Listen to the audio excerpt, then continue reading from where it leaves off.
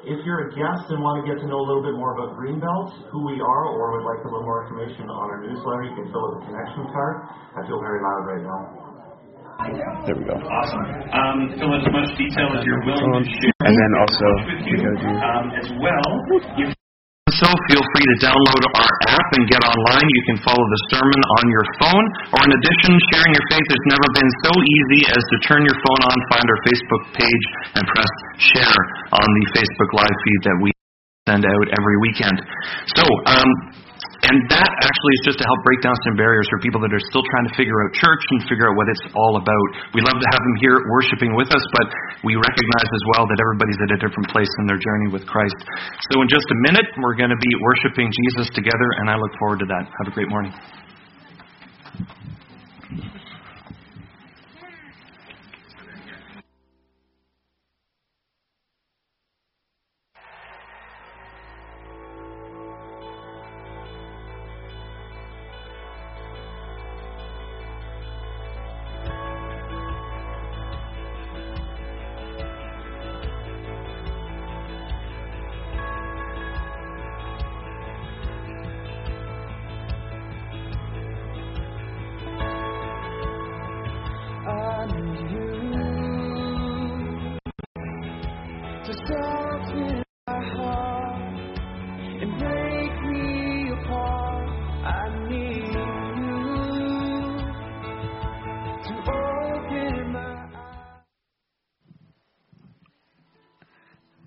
Good morning, Greenbelt. It is good to see all of you here this morning. If you're watching us on Facebook, welcome to Greenbelt. I want you to stand with me. We're going to worship our Lord, our Savior this morning. We're going to sing at the top of our lungs because He is good. We're going to open up with a verse from Psalm this morning. We're reading from Psalm 94, verses 16 to 19. Who will rise up for me against the wicked? Who will take stand for me against evildoers? Unless the Lord had given me help, I would soon have dwelt in the silence of death. When I said, my foot is slipping, your unfailing love, Lord, supported me. When anxiety was great within me, your consolation brought me joy. Amen. Somebody say amen in this room this morning. Here we go. All right, let's sing together.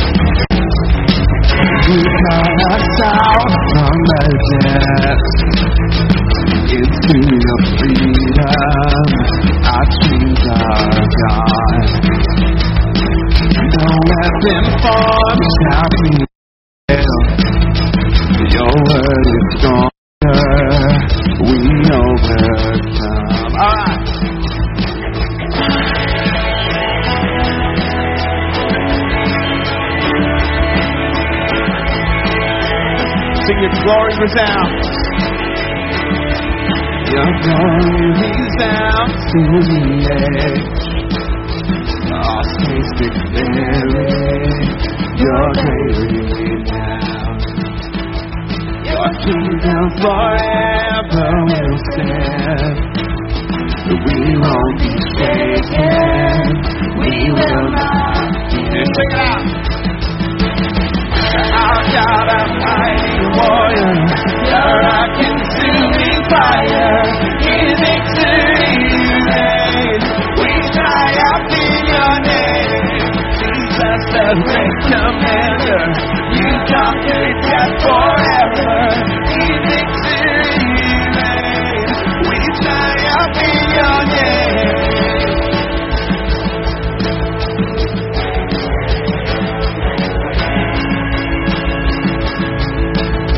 Sing your glory. Glory resounds through the age. All things declaring your great renown. Your kingdom forever will stand.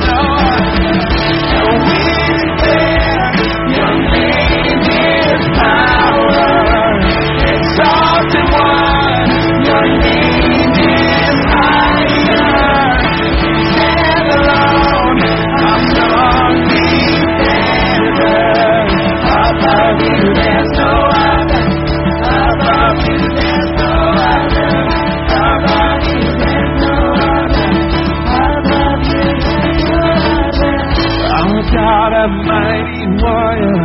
You're a consuming fire.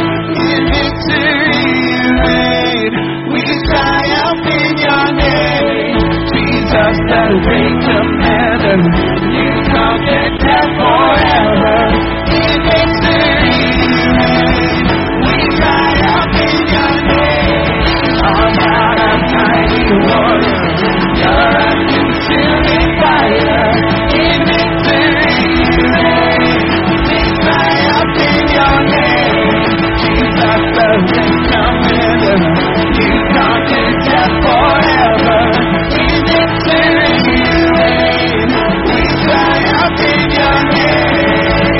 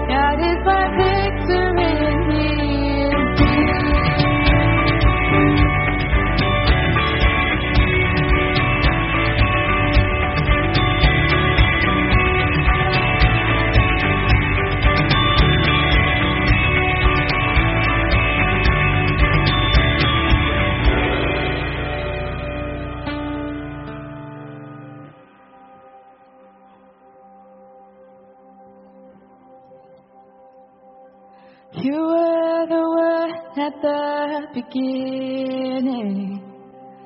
When with God the Lord Most High, your hidden glory in creation, now revealed in you are Christ. What a beautiful name it is. What a beautiful name it is. The name of Jesus Christ, my King. What a beautiful name it is. Nothing compares to this. What a beautiful name it is. The name of Jesus.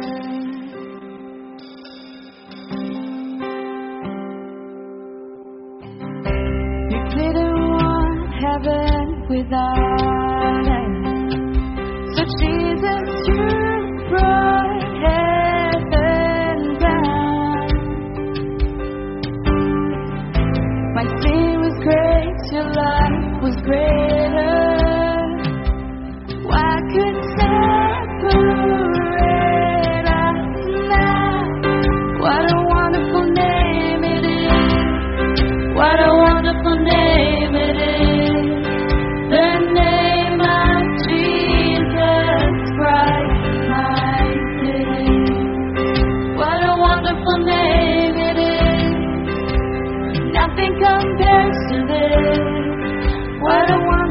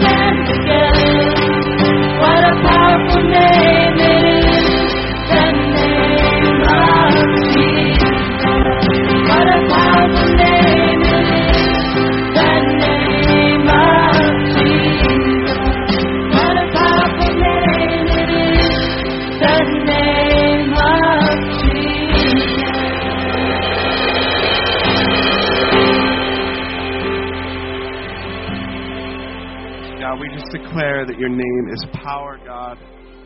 Your name is higher than any other name, God, that you are ruling in authority and grace and love, God. And we worship you here this morning. And all the saints said, amen. All right, well, if you are in grade 6 or under, now is your time to head on up to Kids Zone, so have a great time.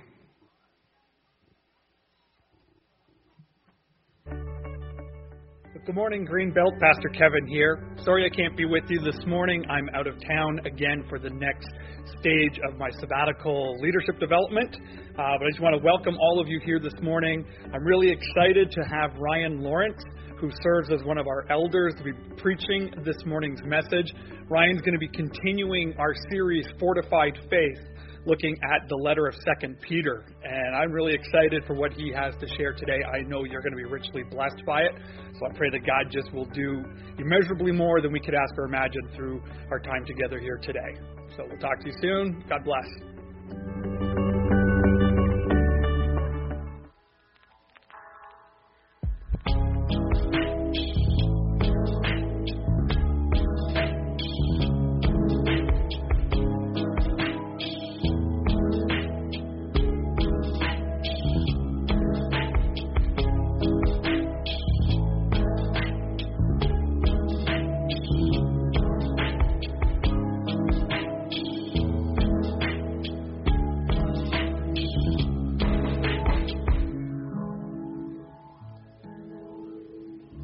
Gonna be full.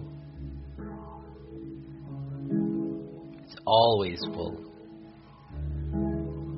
On Easter, it's always full. And it'll be the same thing at your church, I promise. It'll be full. It'll be full of people just like me. Full of people who haven't been to church in a while. Full of people who are afraid of being criticized or analyzed or judged unfairly. Full of people who don't have God in their lives and aren't really sure how to get Him back. But you know what? Before I step in, I need you. I need you to do something that's probably a big deal for you. You're going to see me this week. And I need you not to walk past me. I need you to work through your fear, because I'm working through mine, and I need you to invite me in. And if I act like I'm not interested in coming to church with you, still I need you to ask me to come. I need you to help me see God. I don't even know what that means. I need you more than you know. At the end of the day, God said He loved me enough to die for me. I mean, that's the claim, right? And if He died, and He didn't stay dead, it's gonna be full. Your church could be full this Easter of people just like me. People of different faces, different ages, different sex or social status. But make no mistake, I could be sitting right next to you. I just need you to invite me in. That's all.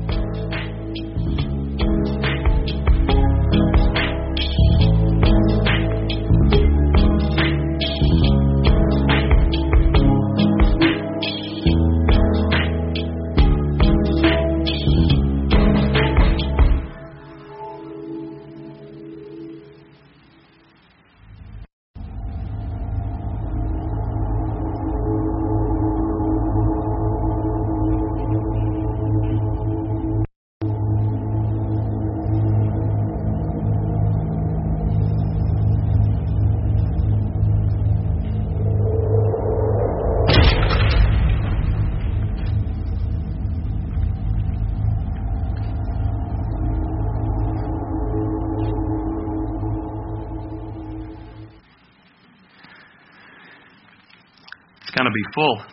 What a great bumper video, guys. What a great bumper video. That's perfect, because we are talking about fortified faith, and this is the second week of this series, where we are learning how to discern truth over lies. We are learning how to proclaim Christ risen. Not Christ dead, not Christ a fable, not Christ a fairy tale. Christ risen and Christ coming again. And that people need to know this message of hope. My name is Ryan Lawrence. I serve here as an elder, and I also serve as the young adults ministry leader alongside my wife. What to those young adults that are sitting in the crowd today, trying to be hip.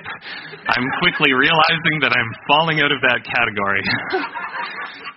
I don't want to get too long. I've got so many notes, but a quick story. I was at a fusion ministry weekend, and we were sitting around the fire, and all the good conversations happened at the fire. And I was talking about work, and I said, and we were doing this, and this Windows XP thing was like, and they're like, pardon? You're interacting with Microsoft Word and XP, and you're creating this. What's Windows XP? The operating system that changed and revolutionized the way the business world is conducted. You have no idea. Okay, all right, I can. Anyway, so totally off track. So if you're new here, or you're still trying to find where your place is in this church, like I said before, you can fill out a connection card, or I can point you in the direction of Chris Hill, who is our service director. It's part of the 3 prongs that we advise as well as encourage you to get involved in. One is being at church on Sundays, to be part of the church family. The other is to be part of a life group where you can get more into your faith and dive into what it really means to follow Jesus in a supernatural way every day of your life. And then finally being involved in service and to serve the church in which you're a part of. So Chris Hill can help you get connected in that. And as Kevin mentioned, he's away this week. He's at Crest Leadership, which is something that's conducted over the course of 2 years, where he goes away for 2 weeks here and there in order to be built up and refreshed in his faith. So we wish him all the best. And as a result, you get some pretty cool speakers that get to come in and cut their teeth on this kind of stuff. Thank you. Someone said, woohoo. This is good. This is good. All right. Whew. Because what I'm more excited about is not that I'm speaking, but rather that God speaks through His people, through His church, amongst all of us. It's not my words that are going to change anything today. It is the work of God.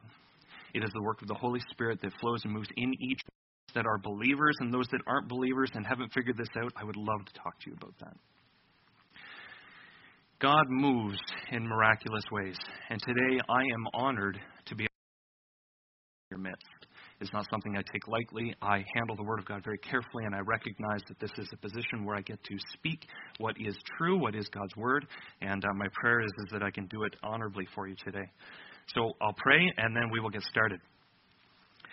God, thank you for being in this place that you promised that you are with us, that you don't leave us, that you fortify our faith. God, that no matter how far we run from you, that you are always there right behind us. Lord God, be with us today as we open your word. Help it to penetrate our hearts and soften us, Lord God. Help us to walk better in step with you as a result. I know we'll speak differently to each one of us, God. I pray that it would do just that we would see past anything that's holding us back, any baggage, any hold-ups.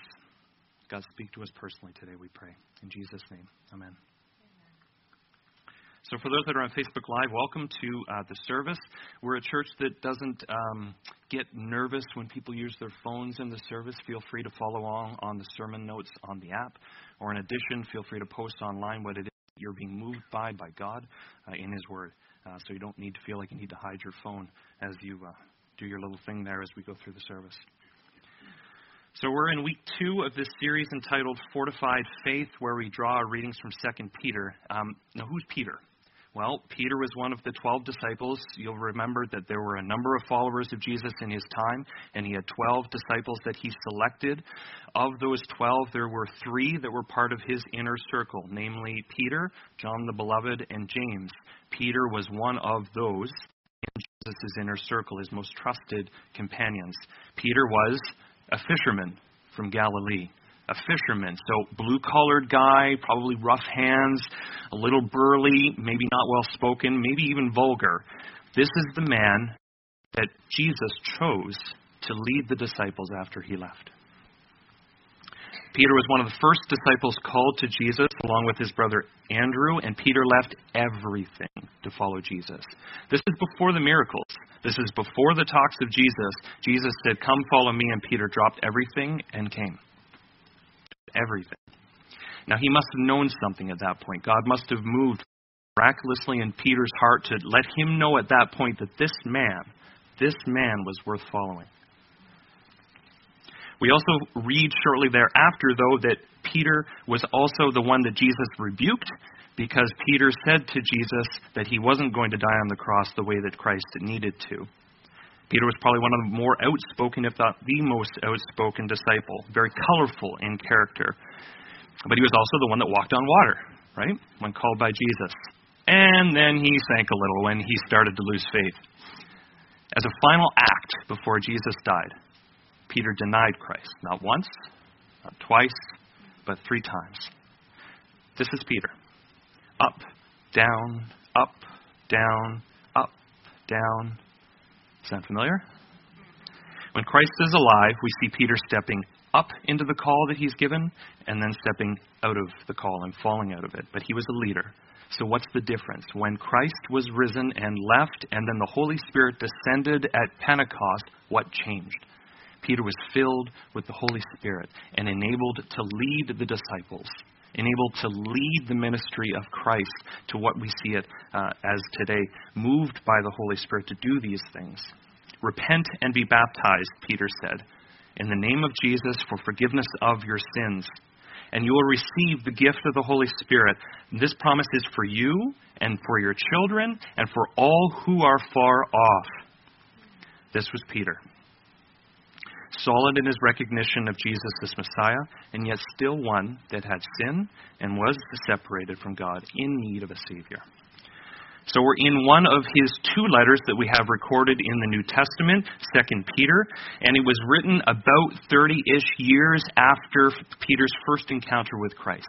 We know it's likely written from Rome. We know likely that Peter is about to be executed, very likely, just by the way that the letter is written. It has in it the typical items you would see in a letter that's being written by someone who's kind of writing his last will and testament. And we don't know who exactly he's writing it to. We don't know exactly the audience, but we do know that they know him. And they also know Paul. And they also know the work of Christ. And they also know the work of Peter and Paul. So we know a little bit about that. But in general, it's more of a general letter to the church. And Peter expected it to be to continue past his death. And the main purpose, well, there's a few purposes, but the main purpose of this letter is to speak against false teachers.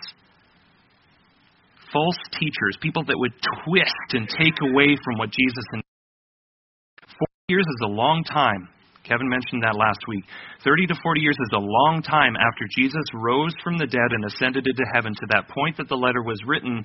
30 to 40 years, give or take, and people started to fall away and say, he's not coming back. It's time to get back to the lifestyle we left from, to eat, drink, and be merry, and just forget what it is that we were saved from. All the stuff we saw, the miracles, the testimony, whatever. We'll just push that to the side because Jesus ain't coming back. But that's the next installment of the series for next week. What we're working with today is the continuation of the introduction to that point, the second part of chapter 1, to encourage the readers of Peter's letter. Last week we recall that he asked us the question, what would we do if Jesus came back today?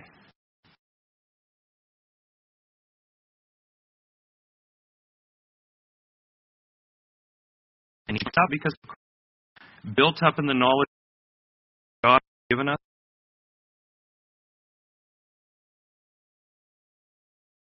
Today is what fortifies your faith. Do you doubt your faith? And are there days when your faith is weak? Think on that for a moment. Because when was the last time you were joyful? Really joyful. Maybe that's today. Amen. Praise the Lord. Maybe it's been a while. Because there are days that I just wish I could box that joy from the grocery store every time I needed it. Just add it to the list, honey, because, man, we need a box of joy right now.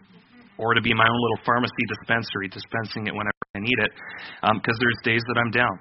Particularly, I found lately as I pursue a postgraduate degree, I find that deadlines are just crushing me lately, and my wife will testify to this, that deadlines really cause me to mush between what I know to be true and what I feel to be true. They're particularly taxing, and I feel a heaviness. And in addition, there's just been a heaviness in our home that we've been fighting against. And it's just, I know those days. And we all have our pressures. You all have pressures and circumstances, and it just makes you come to a point where you say, Lord, where are you? Because this habit, this feeling can bleed into how we feel about our faith. What we feel circumstantially has a habit, pretty bad habit, of bleeding into what we feel about our faith. We doubt who we are. We doubt how we were changed. Our faith feels weak and a struggle. The truth is real. We know it. But dear friends, there are seasons when that truth just seems like it's not penetrating. And I know in those times that I need to be on guard. I need to be on guard for what would come against me, like a prowling lion in the reeds, what Peter says further on. We'll get to that later. Satan is ready to pounce upon the time that I'm feeling weak or my feelings are off, and I need to be on guard against what he would try and do in my life. I need Jesus. I need him to fill the void that I feel. Because the promise that we hold to is that we need offer our poor best, and God richly blesses. So let your faith be fortified today by what Peter writes. I pray that God would stir in you a new sense of what is fresh, of what God is doing in your life, that you would see beyond your own circumstances and see out instead of just in. See out to what God is doing and how he would use you, and not just into what we are struggling with and into what we are frustrated with. God has a plan that's bigger than me. He's got a plan for his people beyond me. So I ask that you turn in your Bibles with me to 2 Peter chapter 1. If you're on an online device, that's okay. As I mentioned before, feel free to flip to 2 Peter. If you're in a standard paper Bible, start from the back, go past Revelation and the epistles of John, and you'll find yourself landing in 2 Peter. Starting at verse 12, chapter 1. So I will always remind you of these things, even though you know them, and are firmly established in the truth you now have. I think it right to refresh your memory as I know that I will soon put it aside as our Lord Jesus Christ has made clear to me. And I will make every effort to see that after my departure you will always be able to remember these things. For we did not follow cleverly devised stories when we told you about the coming of the Lord Jesus Christ in power. But we were eyewitnesses of his majesty. Received honor and glory from God the Father when the voice came to him from the majestic glory, that's another name for God, saying, "This is my Son whom I love, and with him I am well pleased."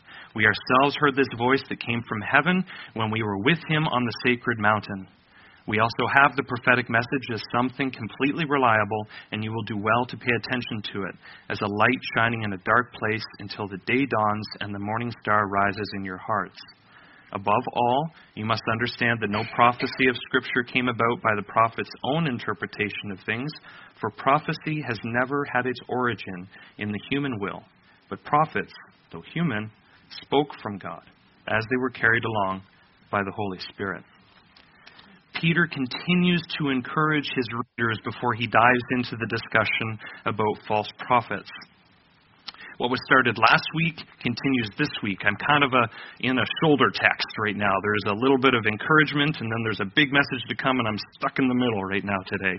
And he's encouraging and continuing to encourage his readers and stirring them up as he prepares them for what's next. And the big idea that I want to leave you with is that when you're in doubt and when your faith is weak, it's Jesus and his church that fortify your faith. It's Jesus and his church that fortified your faith. It's not an individual activity. It's not, I can make this work. Okay, we can do this. Go. Pick me. I won't go into it. YouTube video, little girl standing in the mirror. I can do this. I'm awesome. Anyway, we don't need to do it ourselves. It is Jesus and the church that fortify our faith. And we're family here. It's a family endeavor in his Big C church. So the first thing that Peter is arriving at in this scripture is that he is stirring a reminder or stirring a remembering in one another. At verse 12 we read, "So I will always remind you of these things, even though you know them and are firmly established in the truth that you now have." So we start with the word "so," and I get really excited when we start with therefores and so's and becauses, because it implies a whole lot that just happened. So we start with "so."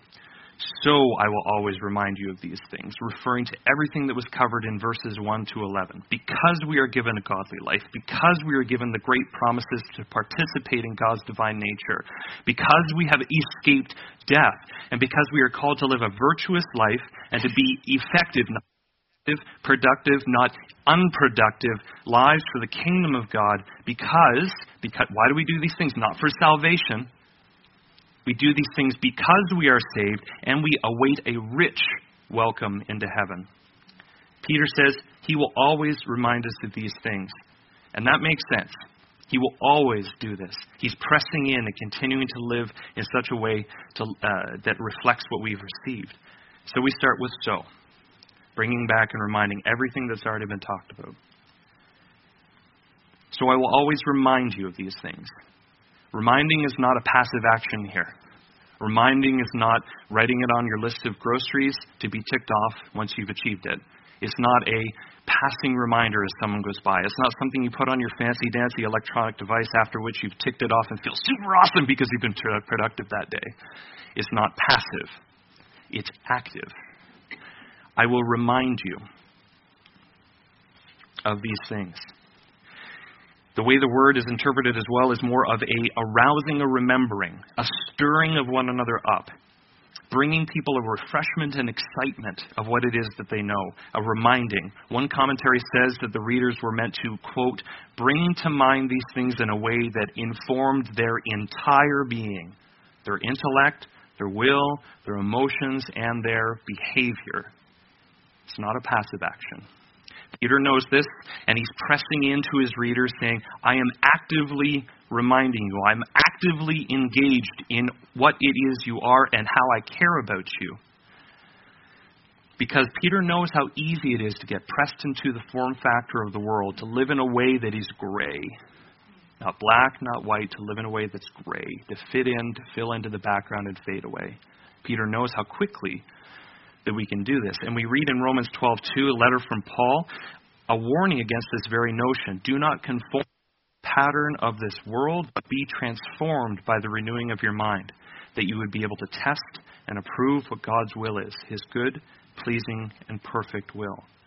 Peter is not sitting on the sidelines, and he's committed to being active in his followers' lives.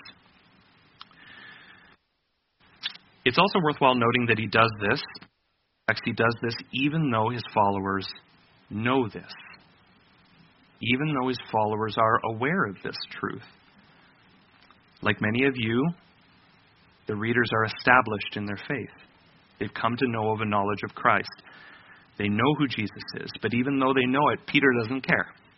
He doesn't care. He continues to write this letter. He's gonna meet them and actively remind them. In verse 13, he says, and you can hear the love, but maybe tongue-in-cheek in his mouth, I think it's right to refresh your memory. As long as I live in the tent of this body, I think it's right to continue to stir you up and remind you of the saving grace of Jesus Christ, to bring refreshing to your minds, to bring refreshing to your bodies, to bring refreshing to your souls of the love of Jesus Christ. I think it right and good and necessary, even though you're established in your faith. And it's almost as if he's saying to his readers, don't get all self-righteous or think that you know it all already.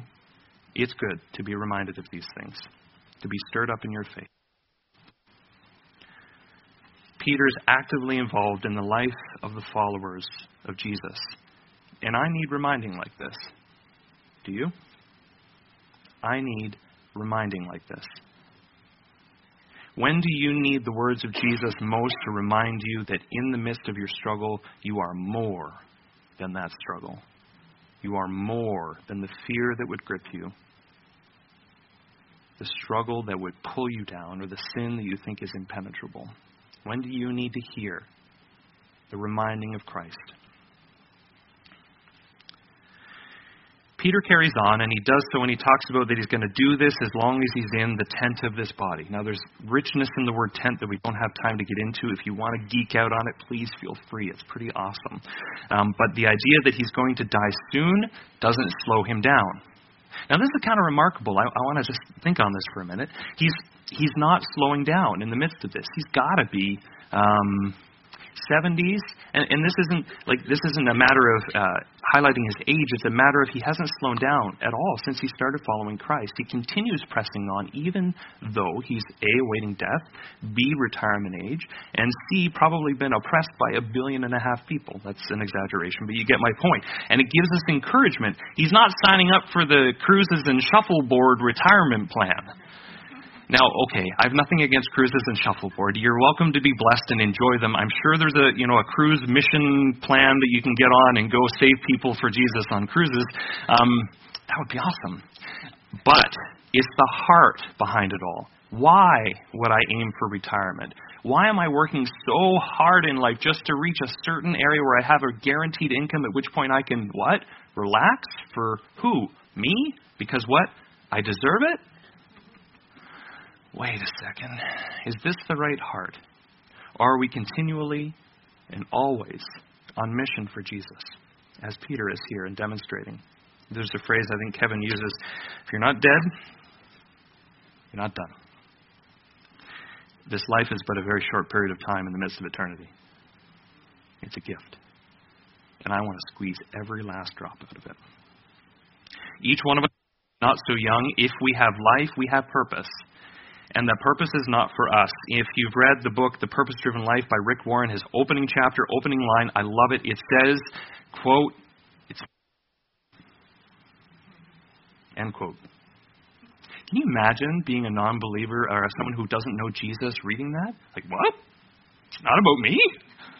Because everything in this world makes us want to believe that it's about me, not about me.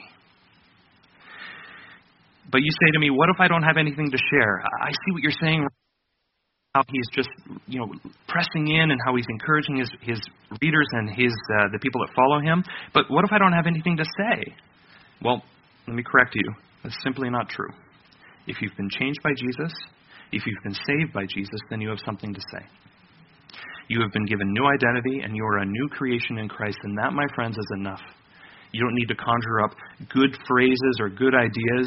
All you need is to proclaim Christ. Those who are wise in the faith, especially as our younger generation cuts their teeth on what it is to follow Jesus, they're answering questions or faced with questions to do with relationships, to do with marriage and sex and gender identity, career and purpose and importance and value of faith. They need to hear that this is more than just a fairy tale. It is more than just what their parents told them growing up that they need to adhere to in order to have a perfect life. They need to hear from all of us who are established in faith what it is that drives us. Why do we follow Jesus? Oh, I've got nothing to say. Baloney. You know Jesus. I was going to say something other than baloney, but that's not allowed on Facebook Live. They tend to turn off the video feed. It's not some fairy tale.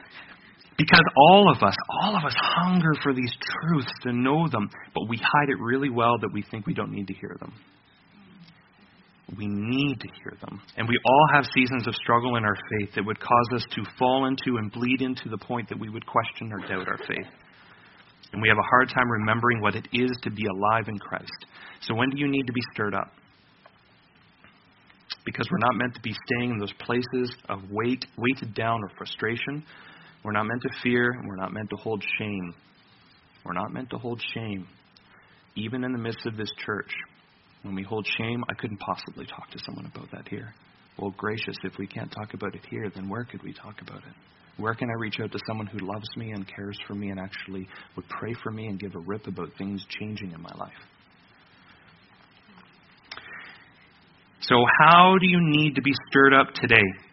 In Hebrews chapter 10, and this just goes on to press this even further. If you say to me, Ryan, this is just one reference in text from 2 Peter, whatever, I'm not going to follow it. Okay, Hebrews chapter 10. And let us consider how we may what? Spur each other onward toward love and good deeds, not giving up meeting together, as some are in the habit of doing, but encouraging one another all the more until you see the day approaching. That's when Christ comes again.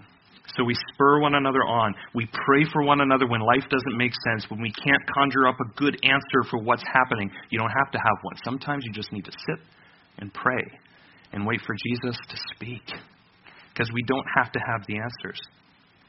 We pray for the work of God and Jesus and the Holy Spirit to enter our lives. And we can do that silently. We can do that actively. We just need to do it in the presence of God until death takes us from this short life into the glorious next. So are you ready to enter in? Are you ready to press into all of this? Because if you ask me, how do I do it? I would say to you, that is exactly the wrong question. Instead, you are told to go.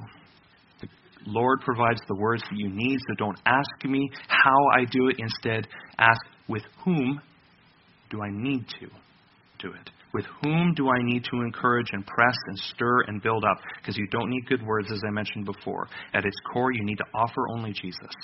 So you have the truth to offer. Who needs to hear it this week from you? How are we doing for time? Pretty good. The second idea that Peter puts forward here is to proclaim your eyewitness and let it be heard. To proclaim your eyewitness. So he's talked about the truths that we know, the truths that Jesus Christ has given us. And his second notion is that, okay, you have the truth, now it's your eyewitness. Let it be heard. In verse 16, for we did not follow cleverly devised stories when we told you about the coming of the Lord Jesus Christ in power, but we were eyewitnesses to his majesty. So I have a question. What stories do we choose to believe? What #fake news do we allow to take root in us as truth? Fake news is defined as the stories that are provably false, but have enormous traction in our culture because they are consumed by millions of people. What stories about ourselves, about others, work, our friends, our children, our marriages, what stories do we allow to take root about God in our hearts? What do we believe? That's #fake news. And how do we filter out what is truth and what is not? On one of my more recent courses during my MBA, it's marketing. It was marketing. And before I lose you all when you say, oh, marketing, just the evils of marketing. Yeah, I get it. But let's talk about the purest sense first. The purest sense of marketing is that it seeks to discover the needs and wants of prospective customers and to satisfy them. It's not hucksterism. It's not about selling unwanted things to take the money of customers, nor is marketing about manipulating, fooling, or tricking the customer. Okay, that's what's in the textbook. And while this may be the definition we find there, I know that I'm bombarded with constant messages of what I need to buy to be fulfilled, to find happiness. There's an important side of marketing that is necessary. We need to be able to identify to people what it is that they're missing, arguably in life or otherwise, and you're not really missing anything. I said that incorrectly. Marketing is a good means of which to project what it is that you are selling, that people can purchase that. But it is not a matter of unethical portrayal of what you need in order to be satisfied. I don't need this to be fulfilled or to survive or to achieve a level of prosperity. One of my favorite commercials is the Axe commercials, where these guys just spray themselves down with this aerosol can of deodorant or antiperspirant, and all of a sudden the girls just flock to them. This is nuts. But this is marketing, right? But it takes root. It pulls the heartstrings of a guy who's insecure, of a guy who needs or wants to be loved, and therefore, he might kind of jocularly say, oh, whatever, I'm this kind of guy, and blah, blah, blah. But secretly at night at home when he's in bed, he's insecure. And he's wondering, how do I get people to like me? Maybe I'm going to get some Axe. We don't need these things. But marketing is funny because there was one of those things where I was talking to Jasmine and saying, man, I cannot believe what some of these courses talk about, because economics, that was another course I took, was about the measurement. I can't remember. It doesn't matter. The point was that it was talking about fulfilling people's wants and desires. I'm like, oh my gosh, I can't believe all of this. And one followed after that. So in other fake news, you hear very frequently daily conversations that people have, and they could be about their marriages or their children. And what do we hear? complaining, putting down, bad-mouthing, bad-talking to their coworkers, to their friends, where children are called brats and they're labeled and itemized and they're suppressed from the joy that they are, from the humans that they are, from the identity that they have in Jesus Christ. They are pushed down by the fake news that we choose to believe or that we use to verbalize to fit in. Other conversations we hear about, things that come up on Facebook. If I send this to 10 people, I'm going to receive blessing from heaven. Other fake news. Things about, our faith that we kind of put together. I've got to take a little bit of that. I'm going to cut a little bit out of that one. I'm going to put this. And together, this is my faith that makes me whole. Fake news. It's like cutting out and skipping parts of the Bible that we don't like. So what stories do we choose to believe? What eyewitness of people is trying to be portrayed or projected onto you that we choose to believe? And what do I place my trust in if it's not Jesus? At the time of Peter, when he wrote, there were many such false stories and fake news about Jesus that was coming to light. Things that people were choosing to believe that were not true about Jesus because he hadn't returned yet. And they were coming up with all sorts of different ideas. They didn't deny necessarily the Word of God, but they were just denying the fact that Jesus was coming again. And so these false witnesses came up, these twisters of stories, these twisters of lies, and those that would want to swindle and pull people away from the faith that they've been given. Peter's saying, we did not come to you with cleverly devised stories. We didn't come to you with them. We came to you with the eyewitness of His majesty and the kingdom of God. It's important to notice here as well that he switches between two pronouns. Earlier, he talked with the pronoun I, and now he's talking with the pronoun we. Initially, I will remind you, I think it's refreshing, I will make every effort, and now it's we did not follow. We told you, and we were eyewitnesses. Hear me, he says. Hear the truth. Don't believe the fake news. And if you don't believe me, remember that it was we that saw Jesus in all His glory. We read in verse 17 that it was Peter, John, and James who were eyewitnesses, or rather we see in it, and I'll get there in a minute, that they were the ones that saw God in the moment of transfiguration, Jesus in the moment of transfiguration, and we can read about that in 3 of the 4 Gospels. I realize I'm bouncing around. I will come back to this, I promise. In Matthew chapter 17 it says, after 6 days, Jesus took with him Peter, James, and John, the brothers of James, and led them up a high mountain by themselves.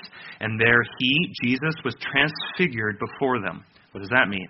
Well, his face shone like the sun, and his clothes became as white as the light. And just then appeared before them, Moses and Elijah talking with Jesus. And Peter said to Jesus, Lord, it is good for us to be here. If you wish, I will put up 3 shelters, or tents. One for you, one for Moses, and one for Elijah. While he was still speaking, a bright cloud covered them, and a voice from the cloud said, This is my son, whom I got into really deep voice. This is my son whom I love. With him I am well pleased. Listen to him. And when the disciples heard this, they fell down on the ground, terrified. Peter, James, and John were not only eyewitnesses, but ear witnesses as well to the transfiguration. Peter is calling on his readers to be encouraged by his eyewitness testimony, to push aside the fake news that they're believing, because he, amongst the other 2 inner circle disciples, were witness to the glory of God. But it's more than that. It's more than just seeing the glory of God.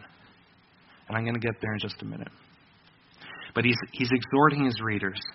He's saying it's not just a children's story. You can believe us. We were eyewitnesses to it all. Don't follow the false messages that people are conjuring up.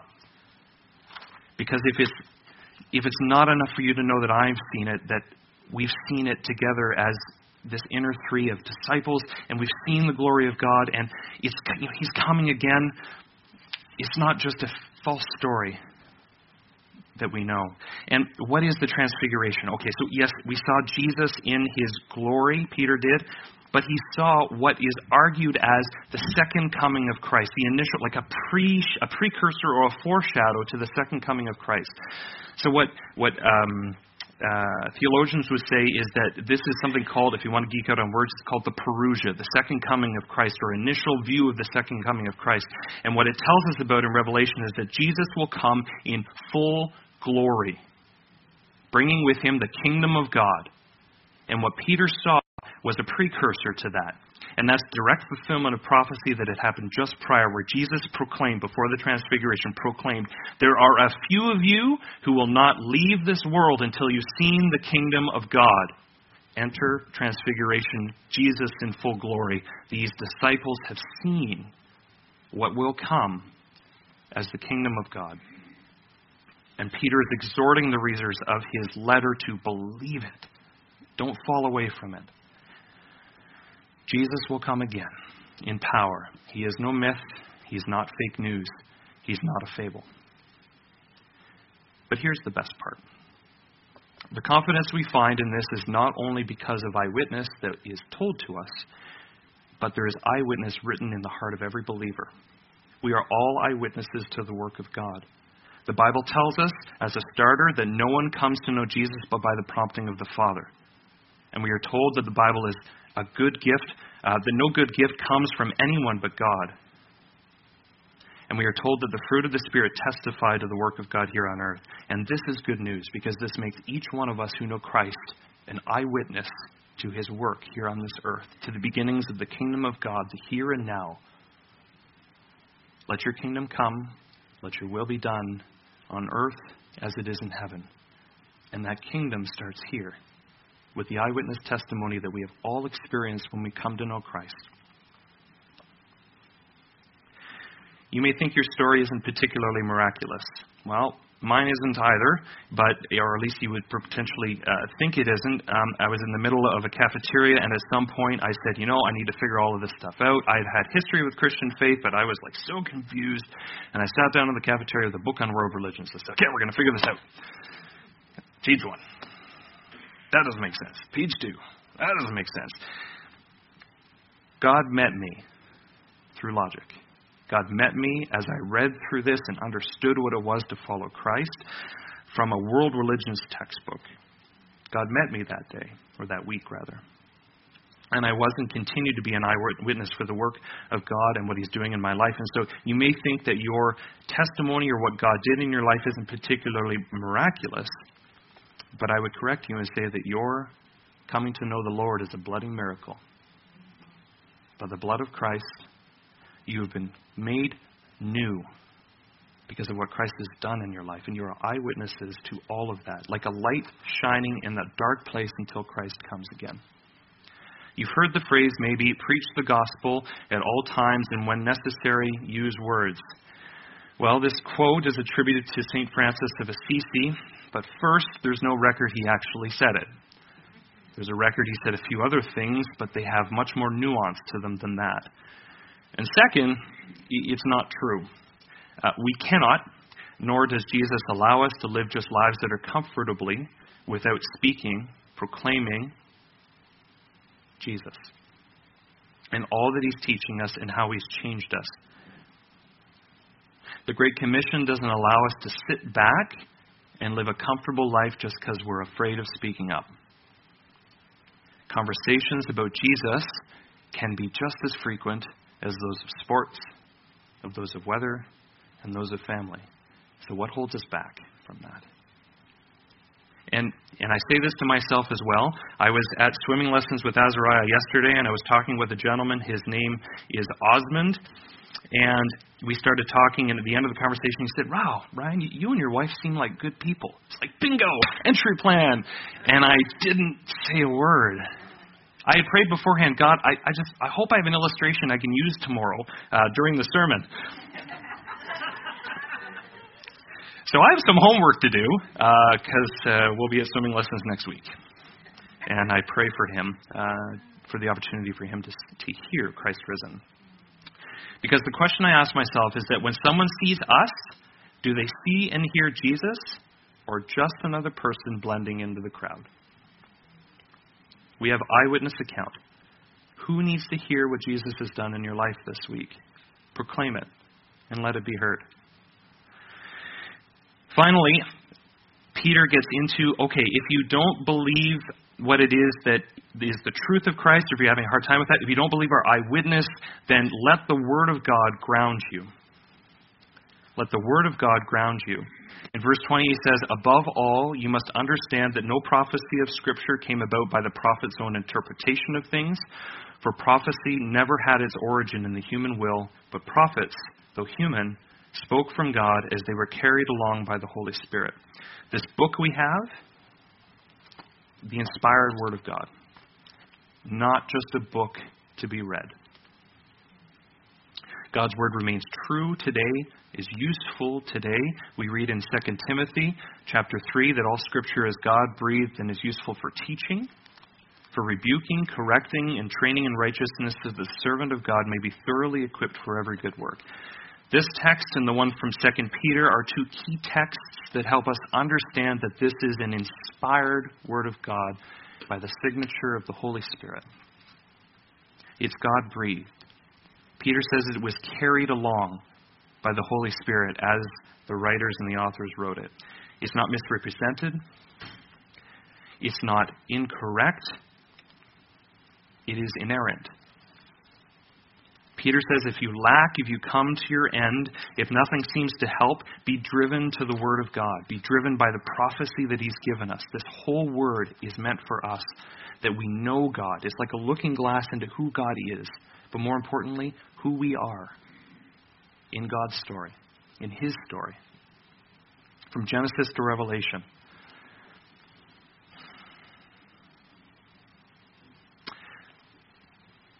This story is meant to be interacted with. This Word is meant to be interacted with. When I open my Scripture, it isn't, okay, I'm going to read through this and tick things off the box. It's Holy Spirit inspired, signature. Holy Spirit lives in me. It's almost like in a moment when I feel overpowered by the Word of God, He's saying to me, Ryan, I wrote this for you. You need to hear it today. There's an interaction that happens here because of who wrote it, but also who lives in us. And people wrestle with parts of this, and I get that. And so more and more the more and more I read this Word, the more and more I am just moved by the power of God through it, to tears at times, awkwardly on the bus at times. God moves in miraculous ways, which is why I have such a heart to see people read this and know it and come to know the Lord through it more. And that's why Peter drives back to it.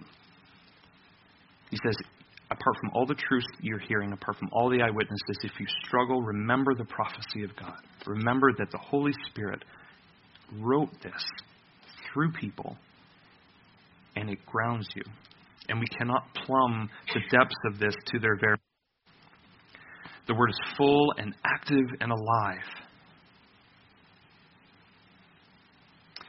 So Peter closes his section of his letter with encouragement by drawing his readers back to the core of the promise, the hope that they were given while Jesus lived on the earth, and the joy they've received. And he actively puts them into a state of reminding, stirring them of faith.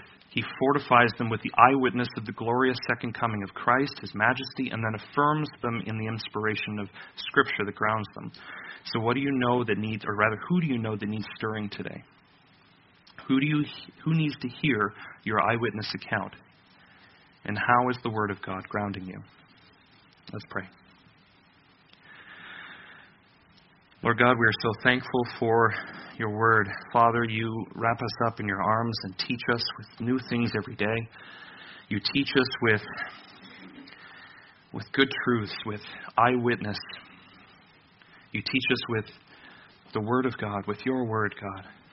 God, I pray that you would move in us, that these wouldn't just be good lessons to put into our box of tools and never pull them out again, but God, that you would move us and bring to mind people that need to hear these truths. Like the bumper video that we saw earlier, God, that you would inspire us to move and preach and proclaim the name of Jesus for those that need to hear it, particularly as Easter comes. Help us to decipher between truth and lie. Help us to know what it is that fortifies our faith, and when we're weak and when we're struggling, what our core is. God, you move in us. Spirit, you move in us. And we are so thankful. God, thank you for your truth, and thank you for what you've shown us today. And we pray in Jesus' name. Amen.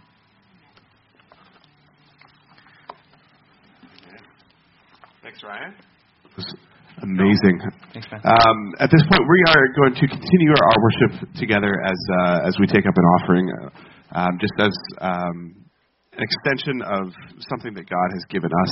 So we give a portion of what we have back to God. So I'm just going to pray for the offering, and then we're going to sing together one more time before we all go.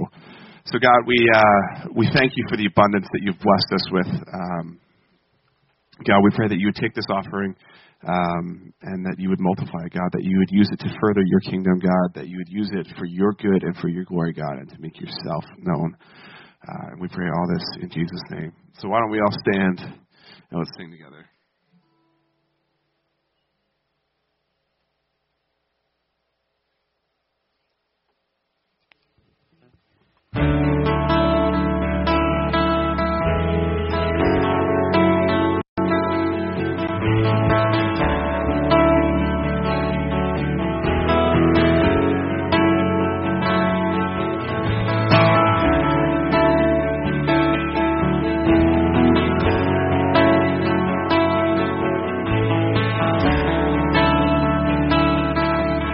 Our God lives forever. Our God, He lives forever.